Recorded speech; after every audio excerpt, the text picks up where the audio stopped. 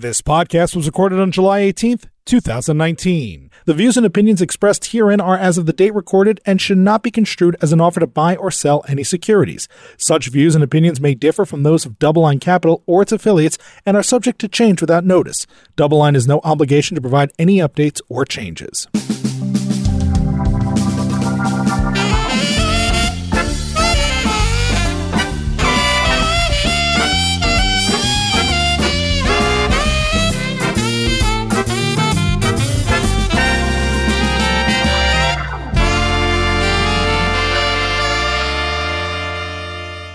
All right, welcome to the Sherman Show. I'm here today with my co-host, Sam Lau. Hey, hey. And today we have another returning guest, Mr. Andrew Hsu, portfolio manager within our structured products group. All right, gentlemen. Great to be here. Yeah, so we have the pleasure once again, Andrew, of having you. But this time, the pressure's on because we're recording on the video because we're posting it also on our YouTube channel. Pressure's definitely on. Yeah, so for those of you listening, you can also catch the video of this and see the three of us at action here at youtube.com/DoubleLine Capital. Again, youtube.com/DoubleLine Capital. On top of that, we've started to post on our Twitter feed at Sherman Show Pod.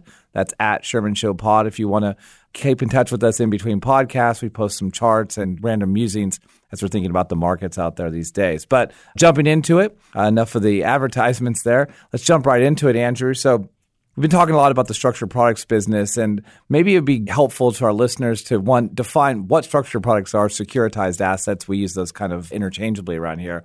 Define what they are and how you actually got in that part of the business to begin with. Sure. So I guess what they are, the way I would characterize structured products very simply is really just an asset, essentially a fixed income asset in this case, that's collateralized by a specific asset. And typically those assets generate cash flow, and those cash flows ultimately pay off the liabilities associated with the structured portion. Okay. So structured products, I think, sometimes get a bad name because a lot of people think of them as bank product. They've been sold by a broker, and a lot of them have esoteric payouts. So we use that phrase, but I think securitized product is probably a better way to describe it because you're talking about securitizing cash flows of these cash flow generating assets. I would actually say that's probably the more accurate way and the better descriptor for it anyways, just because there are a lot of assets out there, and in the fixed income world, especially one of the largest investment grade portion of the market on the corporate side, is by definition unsecured market. So here we're talking about something that's actually secured by asset pool. By true real assets, that's right. Typically, right? That's exactly right. How do these types of assets behave? I mean, they have a credit component in some instances, right, that you talked about. How do they behave relative to, let's say, traditional assets that people may know, such as like corporate credit? Well, I mean, if you think about structured credit or securitized products, the way I like to characterize it is really think of it corporate credit. When you're investing in corporate credit, essentially what you're looking at is a balance sheet. There's an asset side to that company, and they might sell computers or they might provide some type of service. And then there's the liability side, which is the debt that you're investing in. And then there's the equity side, which might be floating in the S&P 500 somewhere. Within the securitized side, all of that, the whole balance sheet is contained in one spot. You know what your assets are, you know what your liabilities are, and you know what your equity is. So depending on how those assets ultimately perform will determine how both the debt portion and the equity portion on the liability side perform. So if the assets do extremely well, you're going to get paid off on the debt, and equity is going to do very well. Whereas if they don't perform very well, then you may start having some haircuts starting at the bottom, which is the equity, and then moving on its way up. I like that kind of approach of explaining it. It's just this debt and equity. It's just like a corporation. So could you think of each of these bonds or each of these securitized products you buy as its own individual corporation? That's the way I think of it. I'll be honest, when I first started this business, I wasn't even sure what it was. And then I took some time and figured it out, and I started comparing to some of the other assets I looked at in my past life. And ultimately, it looked like something I learned in college in Accounting 101. It's just assets equals liabilities plus equities. That's as simple as it is. So on that note, let's talk about where you first got into the business on the investment side. And so I think I've been working with you most of my career, and I think vice versa here. And when you started, if my memory serves me at our former employer, you started on the agency mortgage market. Is that right? That's right. So I started in 2002 on the agency side with Jeffrey and the rest of the team back then. And again, to be fully honest, I wasn't exactly sure what structured products was, but I learned very quickly and really learned through a fire hose and had to be a quick thinker there. So let's talk about that. How do you explain what an agency mortgage-backed security is to people, and how do you think about investors using them in portfolios? Agency mortgage-backed security is essentially a bond product that is securitized by home loans The bigger concern is the prepayment risk. Moving on to the liability side, you asked the question, how do investors use this product? Well, what's very interesting, and I think this is really synonymous across all structured products, whether it's agency product versus credit product, is it has something to offer everyone. There's a shorter duration product. There may be a floating rate tranche, and then there are fixed rate tranches and extremely long duration type tranches. So all of the liabilities are sliced and diced to produce a profile. So I think what you kind of bring up in that analysis or that way of kind of thinking about the agency mortgage market is that regardless of how people originate mortgages, and traditionally and the bulk of mortgages in this country are done on 30-year fixed rate basis. So you take out the loan, you pay it down for 30 years, and hopefully at the end you own the house. However, I guess you should as long as you pay it off. But however, you talked about slicing and dicing all this stuff. So when you think about it, you're taking one set pool of assets and it has an exact profile of this long 30-year mortgage and turn it into different cash flows. So what does that do as an investor? So as you're building portfolios, you're thinking about using these securities, how can you use these in the portfolio to really help express views on the marketplace? Sure. If you have different rate views, and I'm speaking more so on the agency side right now, if you have different rate views, you can express those views in different parts of the capital structure. I would say at the same time, and we can get in this later, but they also work as a very interesting hedge type product for other assets as well. So maybe give an example. So for example, let's just say we have a rising rate scenario. Typically in a rising rate scenario, the economy is doing quite well. So in that case, if you have a longer duration product, it's actually going to fall in price because it's going to move inversely with the interest rate movement. At the same time, what we've done, and we use this across our total return strategies, is we couple that with credit product. And credit product is a loss-adjusted product, meaning when you purchase that product, you make an assumption on what you think will default in that pool of assets. So in a rising rate environment, although your agency product will fall in price, the credit product very likely will see lower losses than you would expect in your base case expectations, so you'd see the price rise. So in that case, by coupling those two securities, they work as a very good hedge with each other. So you started off in the business on the agency mortgage desk and analyzing these securities, drinking through the fire hose, as you said. After you got your thirst satiated, what did you do after that? On the agency desk, we worked on a lot of different things. There were some more complex structures we worked on, and myself and another gentleman, because this is in the early 2000s, there really weren't third-party systems developed to handle some of these more complex systems. So we spent a lot of time modeling these transactions up. And it was a bit archaic if you look at it now, but back then it was absolutely essential. So we developed this technical ability to really break down and re-engineer these structures. So I would say 3.5 years out from starting, we started a credit mortgage team back at the old company, and they needed some expertise on the technical side and someone who knew mortgages. And naturally, because of my experience both on the agency side, on the security side, and also on re-engineering transactions, I was a natural fit, so made that transition over to the credit side of the desk. So that's probably why I use the phrase structured productized, because I think of it as a structure. There's the waterfall structures, there's the tranching, and all the esoteric things we talk about. But so how does one go from just worried about structure and thinking about the pass-through, having this government guarantee, to now introducing the side of having credit risk within it? It's interesting because when you break down fixed income, mainly there are two risks. There's interest rate risk and then there's credit risk. So those are really the two levers you have to look at. Getting introduced to the credit side, I mean, you're now fully involved on the credit lever as well. You have to be concerned about interest rates, but you have this added dimension of credit to be concerned about. So for me, again, it was another learning process, a lot of work in terms of engineering the asset pools to determine what we thought losses would be and how they would ultimately impact those structures. And so was your first foray on the credit side in credit on the mortgage side? You said credit mortgages. Do you mean residential mortgages still? Are these commercial mortgages? What type of mortgages were these that you were looking at the credit risk? So these are primarily residential mortgages, but I would say that we managed and invested in, it has a very negative connotation now, but the three letters CDOs, we looked and invested in those as well. So within those pools, you had a mixture of different assets, and typically they could be all agency or they could be multi-asset. A lot of the investments we looked at were multi-asset, so it required me to delve into commercial mortgage-backed securities, residential mortgage-backed securities, and agency mortgage-backed securities. Okay, so now you're going from just kind of the simple government guarantees it, I'm worried about interest rate risk, I'm worried about how the cash flows come through to pay down those structures and change the duration profiles, to all of a sudden introducing this credit component. And Why do CDOs get a bad name? I mean, obviously there was some toxic things that happened there, but I have to jump on a tangent there because why is the C blank O? Because there's all kinds of different C blank O's, and it's not a bad word when I'm saying blank. I'm just saying that there's a lot of letters that go. It could be a CDO, it could be a CLO, where there are loans instead of debt under there. Why do you say they have such a negative connotation? Yeah, I think the CDO got a pretty bad rap because of what happened during the crisis. And there was a lot of securitization of different types of mortgage pools that were able to achieve ratings that probably they shouldn't have gotten. And without getting overly technical here, these CDOs, in the latter you bring up CLOs, I think very highly of CLOs. We talk about that later if you have interest. But the CDOs got a bad rap because they had certain mechanisms in there that if the underlying assets, which in this case could be residential mortgages, CMBS, so forth and so on, were downgraded to a certain point, or if the market value fell to a certain point, it would force liquidation of these pools. So you got to think about this as we're going into the crisis.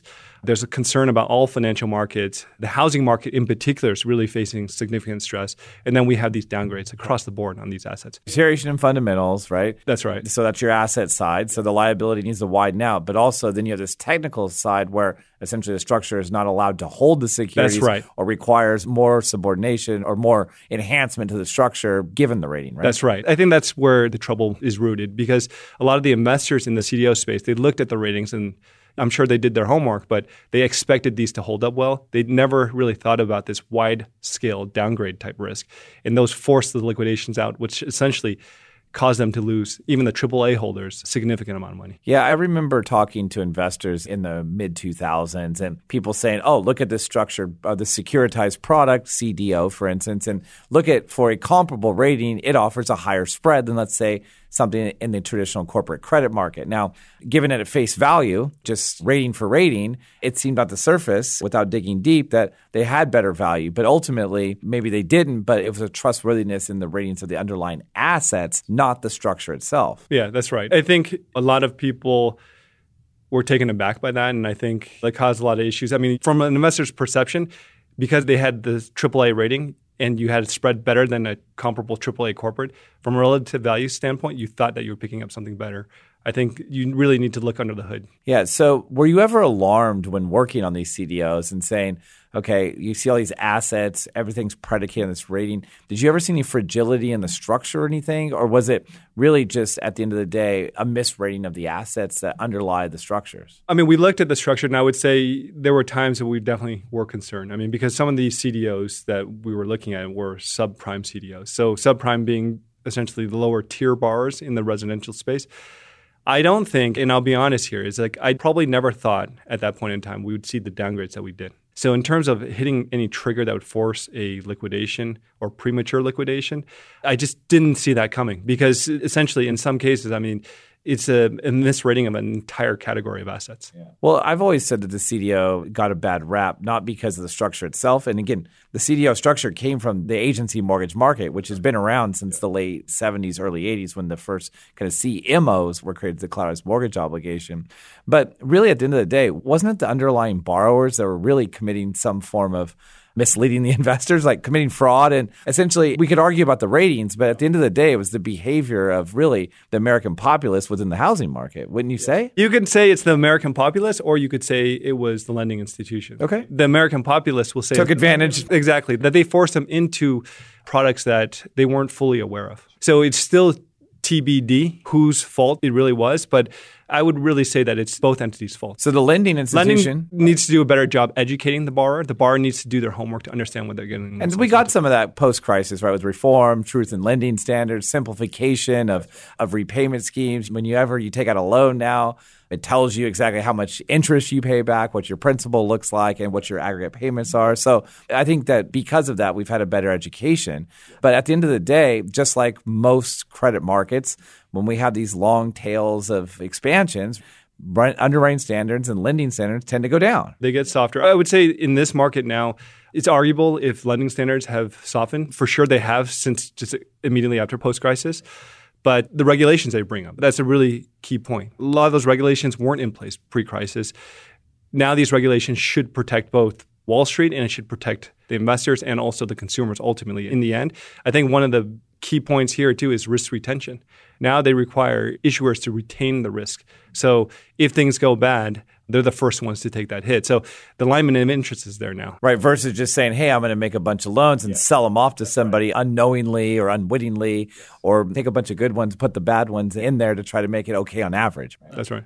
I think one of the examples, too, going back to the crisis area and the discussion that you're having between the assets versus the structure could be shown through the CLO market, the collateralized loan obligations. And perhaps, do you see any parallels there with what you saw in the CDO market and mortgagers versus today's loan market and CLOs? Yeah, so going back to my duties back then, I was very involved on the technical side, remodeling, re-engineering transactions, whether it's a CDO, whether it's a CMBS position, whether it's a CLO.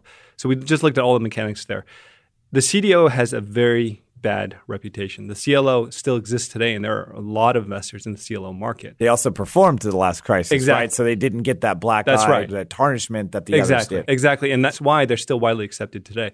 There, the architecture is slightly different. They didn't have a trigger that would cause them to liquidate in mass based on like a rating migration type scenario. Well, also, they're below investment grade. Exactly. I was going to say, they're starting at a lower level anyways, right? They're not all AAA assets to begin with. So we have less of a distance to move, but at the same time, they didn't have this mechanism in place to cause them to do so. They did have mechanisms around market value. So if they fell below 70 or 75 market value, then you would have to essentially haircut certain tests that would cause the cash flows to shift a little bit. I learned some pretty interesting lessons during the financial crisis, and one of them is that liquidity is fleeting. You think you have liquidity, and then one day you don't. Liquidity is like diversification. It's there when you don't need it, yes, and when you really need it, it disappears. That's right. The other part of it is really being disciplined. So the CLO market, when that thing fell apart, and this is a very interesting lesson I learned, we were involved in some of the equity positions, and equity positions fell dramatically during that time because the cash flows shifted all to the seniors. And we had calls with CLO managers, and some of these managers were reinvesting at discount security below that $70 threshold. And essentially that was killing the test and causing the cash flows to be diverted to the seniors. Naturally, as an equity buyer, you're very upset. You're like, why are you doing this? This is hurting the test. These investors, they were disciplined. They saw value in those spots, discounted bank loan positions. Ultimately, when the recovery started happening, you saw these positions go from $5 to $130 type positions. So if you had the patience and you weren't forced to a liquidation. By diverting the cash flows, it protected the structure, delevers the structure. Yeah. And when the recovery comes back, the equity position is just, it reaps multiples off of that, right? That's right. You're over-collateralizing that transaction. So you had to have this long-distance view of, I really had conviction here. I think that I did my homework and this asset warrants value, and it's a lot more value than what I can buy it for in the market. And you go through the cycle. If you're not forced to liquidate due to some forced liquidation event, the recovery was substantial. If I recall, back in like the late stages of the cycle last time, you worked on one of the credit products, which was multi-sector in the CDO. Is that right? That's right. That's right. Yeah. So what did you guys do there too? It wasn't just this re-securitization or the securitization of securitized assets, which sounds like a mouthful, but also bringing in traditional credit into those as well. Yeah. So there were corporates in there. There was a bank loan slice in there. There were agencies in there, and there was some structured credit in there as well. What makes it even more difficult is there was a swap in there because there was floating rate product and fixed rate product, so they had a swap in there in place. So that one was probably one of the most complex deals, and lucky for me, it was one of the first deals I worked on. So once I got through that one, I've seen a lot. Yeah. So when you came to DoubleLine too, when you joined, I mean, you're a founding partner like the two of us. When we came over, what were you first working on here at DoubleLine when we were launching our first few strategies? When we started, and just for listeners to understand, is we were focused on a specific area. We didn't have the luxury of kind of spreading our wings and focusing on everything that we've seen in the past.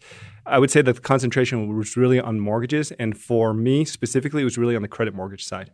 It was a huge opportunity back then. Why were we focused on mortgages for those that weren't around 9.5 years ago? Yeah, it was the sector that saw probably the largest magnitude of dislocation. And for us, we looked at all the opportunities. We saw that as the best opportunity at that point in time. So really it was all hands on deck on non-agency mortgages, but also on the agency side as well. So evolution, so we get together, we're all cranking through kind of the mortgage stuff, launching total return strategy, pounding the table to investors saying, you don't realize how cheap this stuff is. This is one of these opportunities of life, especially in a bond market. You don't get a lot of great opportunities in the bond market to say, hey, we can get double-digit returns with really benign risk. And then prices grind tighter, markets starting to recover.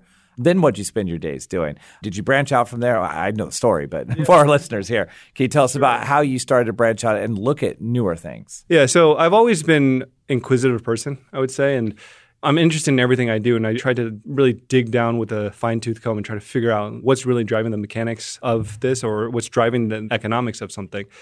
And I started looking at other areas as well. As the non-agency mortgage market became more efficient, I should say, I started looking at other areas, including asset-backed securitizations. And within asset-backed securitizations, investors should know that essentially encompasses a very, very large spectrum of opportunities. It could be something, I guess, as mundane as auto finance, or it could be something as esoteric as renewable energy. So I found that very fascinating. I spent a lot of time there.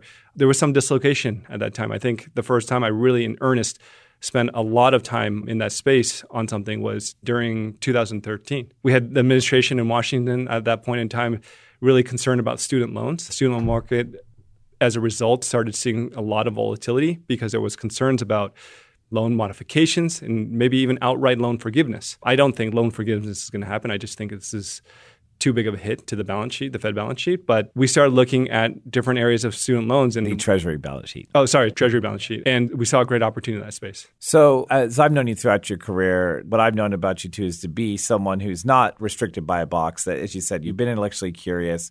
You understand things. And I think that's really evident in you launching one of our strategies here as the lead manager on with the infrastructure side.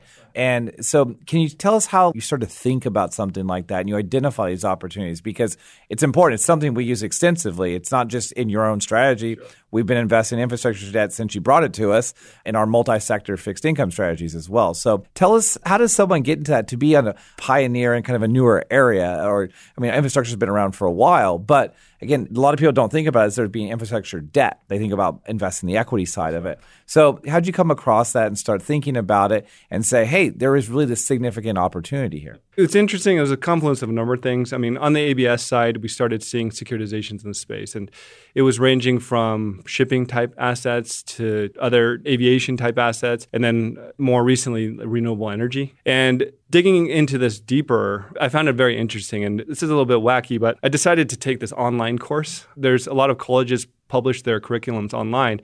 And I just told myself one day, I was like, I'm going to take a class. I don't care what it is. And it happened to be next generation infrastructure. So you just went looking for, I need to take a class. I don't have enough work to do. I don't have enough in my personal life. Yeah. I want to go out and take a course. And this is the one you chose? Or was there some curiosity about it? Like, what made you do that? No, there was certainly curiosity about it. But I wanted basically perspective. I spent so much time structuring transactions, looking at agency mortgage transactions, looking at non-agency mortgage transactions.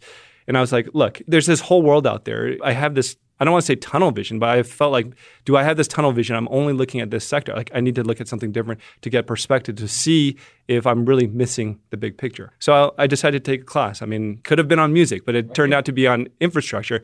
And it happened to coincide exactly with some of the investments that we were looking at. So getting through this class, it was interesting. I had to write term papers again. I hadn't written term papers in so long. But after I got through that class, I realized the magnitude of financing needed in the infrastructure space. So can we ask what your grade was in the course? So it was just a pass-fail. And you passed? I passed. Okay, I passed. It was eye-opening because I literally learned about this immense sector that I otherwise probably wouldn't have even really thought about. Right. So as you pull this together, you're seeing ABS deals getting done out there.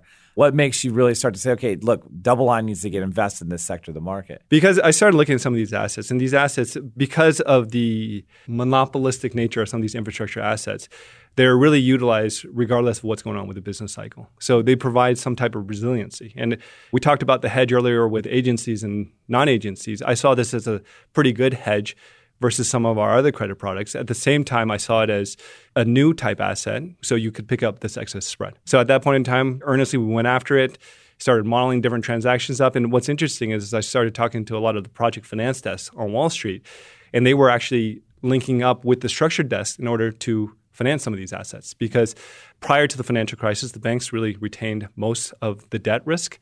But post-financial crisis, we talk about regulation changes. A lot of the banks were limited in how much capacity they could hold. So they were looking to syndicate out.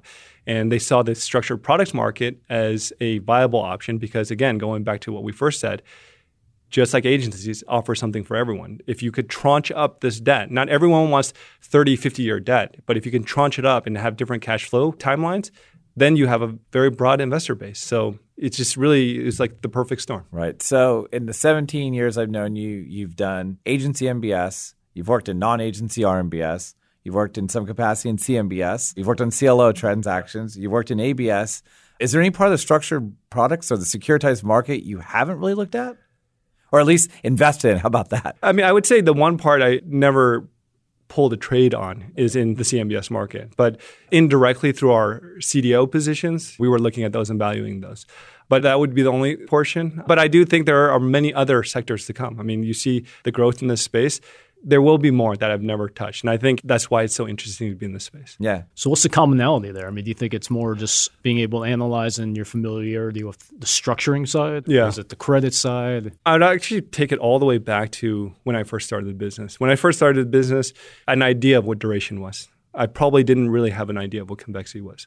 And I think those are really the two fundamentals I keep to. Now people are going to press fast forward for a minute when they hear convexity. But okay, go ahead. Yeah. So a lot of people struggle with convexity. Yeah, right? so it's tough. Convexity for our listeners the way I think about it is just upside versus downside. If you have a security that goes up 5 points and it could go down 2 points in a worst case scenario, you have positive convexity. So more upside than downside. That's right. That's a very simplistic way of thinking about it.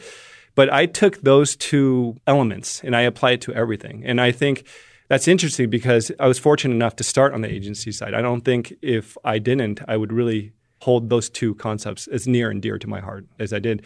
And it's interesting is now when I talk about more esoteric type investments, I always bring other people into our deal meetings to talk about it. And there's no way an agency person is going to connect with me on battery technology and solar. You got to spend time on it. But if we start talking about convexity, that's a common language. You see, we all perked up a bit. Sam sat up in his chair a little bit. Convexity, yeah, it makes sense. But the way I think about it, too, is return per unit of risk. And so we're talking about the asymmetry of things. If it has asymmetry to the upside, that's positive convexity. But the thing that's dangerous in this business is the negative convexity, where you think you're just guaranteeing this nice, steady return stream, and all of a sudden it disappears. That's right. So I think, as Sam asked, too, about the commonality, there's commonality across all these things that they're structured. They have a deal flow. They have waterfall structures of cash flows. Yeah. But how do they behave? Do they all behave the same? Is there some value add to combining ABS with CMBS, with non-agency RMBS, with CLO and the likes? Yes. I mean, I think they're all structures. And actually, if you look at the assets, all those assets are unique in their own. CMBS, commercial real estate. If we have a downturn in commercial real estate, you probably don't want all of your investment dollars tied up in commercial real estate.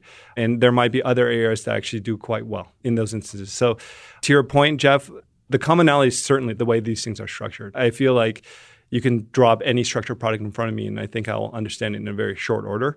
The underlying assets have very specific nuances that because of those nuances, I think diversification is very, very important. Right. And that's why I think about the ABS market. You were talking about student loans or autos, renewables, wind, solar, hydro. Yeah. You have airports. You have all these things. I mean, don't they behave differently at different points in the cycle? They do. So don't you inherently get some natural diversification just even within the ABS sector? You do. Actually, we think it's very interesting, the ABS sector, how broad it is and how it continues to grow. I'll just give you an example. I mean, things were going pretty well post the crisis, and we had a couple bumps here and there. But when the market was really on fire, there was a default in the shipping space. There was a company called Hanjin that defaulted. And that was one of the largest shippers in the world. The shipping industry has never seen this. So we saw maritime assets in the ABS space spreads widen out like crazy. And at that point in time, it was a great diversifier. We remodeled the deals and we looked at them. We're like, I don't think these things are going to default at the senior level. And we ended up picking up some very, very cheap assets. I do remember I went to Panama this year for the first time and actually going to the Panama Canal and looking at it, realizing finally why they're called Panamax shipping freights. Maybe you could tell our listeners that, because I thought that was interesting. The shipping industry's changed a lot. There's a lot about efficiency. And in this case, efficiency means size. So these Panamax boats essentially are massive and they can fit through the Panama Canal with maybe a couple inches to spare on either side. It's a maximum size of a boat that goes through the Panama Canal, right? So it barely can fit, and it's amazing to see. I've actually been to the canal myself and looked at that. It's exciting to see that. And a lot of us take it for granted. A lot of the things that we have, maybe even this cup, come from another country. and it's being shipped across using that type of shipping. Yeah, I did find that pretty amazing just to sit there and watch the process too. Yeah. I did not expense that trip as a due diligence for you, but I did send you a note, I recall, saying, hey, is there anything you need me to look at these ships while I'm down here? So let's bring it all back together. So thinking about the structured product space too, how do you think about relative value? You have all these different assets sitting there. So you're talking about a shipping deal versus someone's house, let's say in Kansas, versus a premier property, flagship property of a commercial building in Miami. How do you bring all these things together and think about how they're going to behave? Yeah, I think that's the really strong point, DoubleLine. It's really communication. That really started from the beginning. We have formalized processes where we meet once a week on the structured product side, talk about relative value. But we also have an informal process where myself, I could walk over and talk to anyone on the CMBS desk or the agency desk, and vice versa. They can come to me anytime.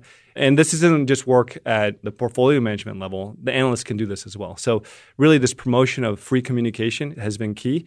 And I think that during these meetings, when we discuss some of these opportunities, and I'll be honest, sometimes it gets heated because people have a very strong opinion about what they're looking at. But when you put it in context of everything at the same time, we can determine relative value.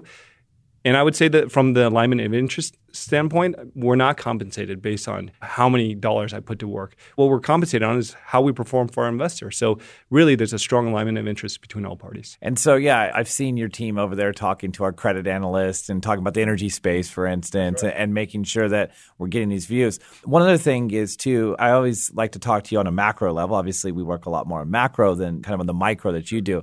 How do you incorporate that thinking to this? Because macroeconomic variable for shipping, I would think trade today. The trade war is probably the most prescient thing there, right? And some principal risks there. But how do you incorporate macro into your thinking of trying to help model these cash flows and structure? So we have a macro team, and you two gentlemen are very much involved. Again, it's the communication side. Anytime we go into a transaction, we have resources at our disposal. You mentioned the credit side. We can tap an energy analyst to help look at an energy transaction for us.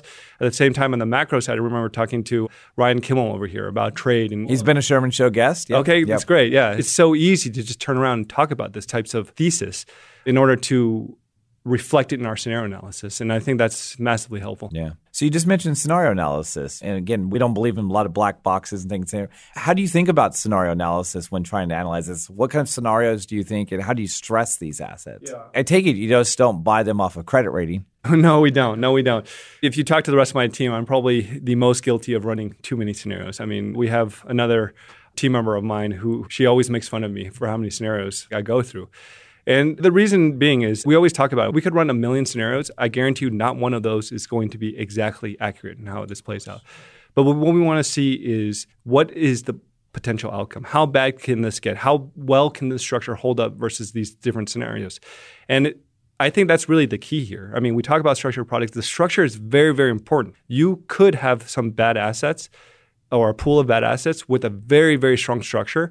And certain parts of the structure will do phenomenally. And what we're trying to do is tease out and find out where that is. So I would call it breaking the structure. Breaking the structure, finding the strong spots in that space. And for us, that's extremely important. And that's why we're doing it. Yeah. Okay, good. So as the market evolves, you've obviously evolved in the last 17 years that I've known you. What do you think the kind of opportunity set? You talked about different assets that may lend themselves to securitization. What do you think could be out there? Again, no one has the crystal ball, but what are you seeing? Or are there some nascent transactions or different types of things that are trying to be tested in the market? And what do you think the opportunity set will look like in the future? Sure. I believe in cycles, and I think everything goes in cycles. We're coming out of a cycle where non-agencies have done extremely well, and they're priced more efficiently now. I do see a market where you have RPL and NPL, reperforming and non-performing loans, hitting the market in securitized form. So that's kind of an evolution. What does that mean to our listeners, reperforming? So loans that were previously in some form of delinquency who are now current on their payments again over a prolonged period of time. And what would the underlying borrower be in this case? So we're talking about loans. Residential mortgage-backed loans. Yeah, so I should have made that clear. So that market is starting to develop, as well as what we call the non-QM, non-qualified mortgage. So now the mortgage market is extremely strict in terms of who they will lend to because they want to avoid a crisis like 2008. But there are a lot of borrowers out there who aren't the typical 750 FICO, 80 LTV type borrower. So the non-QM side will look at each individual borrower and provide some flex in one of these attributes and provide them a And loan. so the flex means increased cost to the borrower, which means increased yield to an ultimate investor, right? That's right. So our non-agency desk calls it the new Alt-A security. And I think that's absolutely accurate because these aren't prime borrowers, but there's nothing wrong with the Alt-A. We've owned a lot of Alt-A. But they're not subprime. But they're not subprime. Right. There's a big gap between prime and subprime. There's no like middle prime or I don't know what you call it. I guess that's why I call it Alt-A. It also comes back to the Alt-A products back in the pre-crisis time being abused by, again, the he said, she said kind of thing, either the lenders or the borrowers. That's right. So as that market evolves, I think there's going to be a resurgence in that space. It may take some time, but we're seeing that in the works. On the CMBS side, there's constant development there. What's interesting, that team has been extremely innovative in terms of what they're doing. So they've teamed up and they've worked with originators on essentially securitizing their own types of products. They're getting involved down in cap structure, which is very interesting. And then on the ABS side, which is the side I spent a lot of time, issuance volume is massive. And what's different between 2008 and now is pre-crisis, all of the issuance volume in ABS was really on consumer product, auto, students, and credit cards. Today, it's very different. We talked about a lot of the hard assets coming into play, newer technologies, this whole 5G network that's being rolled out across the United States so our cell phones work nonstop. Yeah, I saw that too. I saw someone talking about speeds of the Verizon Home 5G. It was only 300 megabits. It didn't sound that impressive. But when you think about it from a cell phone perspective, it's a massive upgrade. It's a massive upgrade. And in order for a lot of technology to occur, such as the autonomous vehicle, you need 5G. So this stuff is being... the throughput of data, right? That's right. I mean, and low latency. I don't want to get too technical again, but you can't have... I mean, if you're driving a car on autopilot, you don't want it to have to think for 2 seconds before it stops. You want it to stop immediately. So you need that 5G. So all of this... You don't want a blind spot either in your data, right? No, you don't. So all of this development is going to necessitate financing, and we're starting to see some of it come through, and it's extremely exciting. Yeah. Two more things on that, and I'll let Sam kind of wrap it up after that, is we talked about the origination, securitization. I hear this always as disintermediation of the finance system of the bank. It gets a bad rap when you hear disintermediation, or people refer to it as shadow banking and things. So how do you think about that idea? Isn't it just the onus of underwriting comes deeper now to an investor versus a bank? Yeah. But does that help you as an investor? Do you have a better line of defense there? Or are you hindered by that? Are you hindered by the bank being there in the first place? How do you think about that disintermediation transaction? The banking institution serves a very specific function here. And I don't think as asset managers or hedge funds or private equity companies, you can fill that role easily. So I don't think it's in the best interest of the economy to have banks essentially disappear or mitigated in terms of the exposure and financing.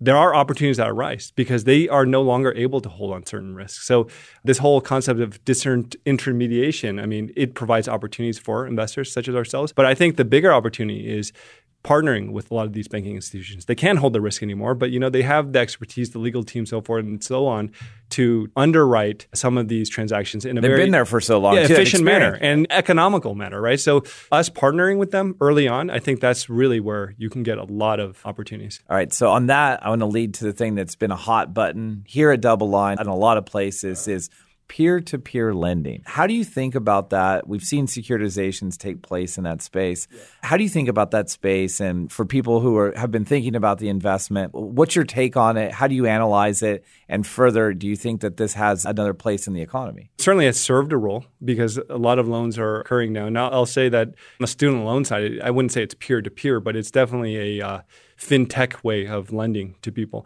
I think it's going to stay. I think currently in this market, there may be some issues, though. I think there are borrowers who probably shouldn't be getting loans. I think some of the pitfalls that we saw with the mortgage crisis in 2008 may be occurring at the consumer level because at the consumer side, there's not a lot of document checking before you're taking a loan. And if somebody's taking a $20,000, $30,000, $40,000, $50,000 loan, once they get that loan, the utility of the loan is no longer there because you're not going to draw on the loan again. You had the $50,000. And if you go and... There's no asset behind it. It's unsecured, That's right. Right? If you spend it on something frivolous, I mean, you go to Las Vegas and you lose it, you have nothing to go back on. So I would say I'm concerned about that market. We are investors in that market. And I think this goes back to that place where if the structure is sufficiently robust, we will get involved. I think the senior part of the capital structure is very interesting. I fear that the bottom part of the capital structure may see some has some negative convexity, to use your phrase. Massive negative convexity. Yeah. So I think that's pretty interesting too, because it's not shying away from it. There's a part that you don't like, but that's the beauty of the capital structures. It allows you to, if one part's really very unattractive, typically another part makes it very attractive, right? That's right. Yeah. So is there anything you want to leave us with, anything you're thinking about today on the structured side that investors should think about? Because there's no ETF here out there in this peer-to-peer lending. There's not really a big ETF like an ABS. So how can investors kind of get exposure to these sectors of the market, and how does it fit in the portfolio, just to bring it back full circle? Yeah. So to answer your first question, what should investors think about this market? I think it's a very interesting market where in this time where investors are concerned about a downturn in the market, this is a market where you actually have security in an asset. So you have something to fall back on if things don't work out. I would say from a structural standpoint, that provides you protection as well. And investors such as ourselves spend a considerable amount of time analyzing this to determine where is the best fit, where is the investor getting the best return for the risk that they're taking. And in terms of where it fits in this portfolio, if we're talking about the turn strategy, I would say that the barbell nature of it is extremely interesting because we don't know if rates are going to rise tomorrow or fall tomorrow. And alternatively, you don't know when that credit downturn is going to happen. But the total return strategy is structured in such a way that where you're naturally hedged. Right. I like to call it risk integration because usually with hedging, it costs you something. And in this case, you actually pick up yield on both sides. That's right. And putting it back together, you lower overall risk. Hopefully that rates markets and credit markets don't tank simultaneously. But typically, you do get some benefit of diversification in there. And so I always like to think it is it's integrating the risk to try to create a better, smoother profile and hopefully create that positively convex payoff that we're all looking for there. That's absolutely right. Okay. Well, Sam, we've got Andrew here. He's got to get back to the desk. So do we. So before we do that, why don't you introduce him to your favorite part of the show? And that part of the show, Mr. Hsu, is Sherman Says.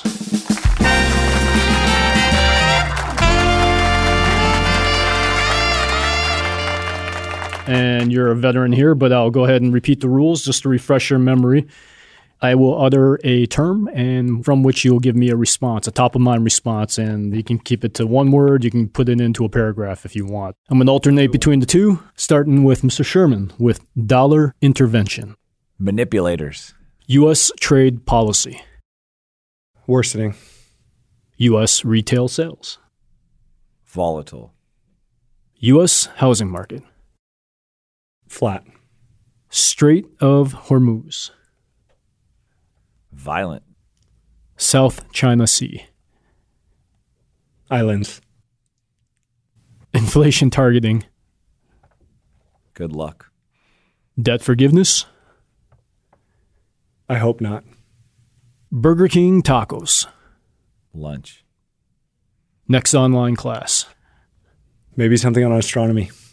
That's interesting. So I'm going to take a side note real there. That's really cool because our first Sherman Show guest we had was Professor Schiller. Oh, wow. And Professor Schiller is a brilliant guy. He just came off of winning his Nobel Prize like a year before or so. And we're talking about pricing theories. We're talking about econometrics. And he's saying, what do you do when you wake up in the morning? He goes, I think about the stars. It's like, I like to really go outside. And so we're expecting some fancy financial thing. And all of a sudden he's like, I'm just amazed by going out there and staring at the stars and thinking about it. And it's just this great perspective, too. So I think the space exploration and things, and maybe people are getting a little more excited with this supposed gold asteroid belt out there that's going to go out there and get trillions of dollars worth of gold. But I really hope we bring back some more space exploration and things. And so I like to see that we're doing more of that. So it's something that's been around since the beginning of humankind. It is. It's fascinating. Yeah. So thanks, Andrew. Sure. Thanks for sharing your knowledge with us. Appreciate it. And this is Andrew Hsu, portfolio manager within the structured products area. You've probably seen him around here at DoubleLine. Thanks for joining us today. For the rest of you, tune in for the next episode of the Sherman Show coming soon. As I mentioned at the top, you can see us on Twitter at Sherman Show Pod. That's at Sherman Show Pod, all one word. You can send us an email, shermanshow@doubleline.com. That's all one word again. And also you can catch our YouTube channel, which is youtube.com/DoubleLine Capital. Again, Andrew Hsu, thanks for coming in. Thanks, Jens.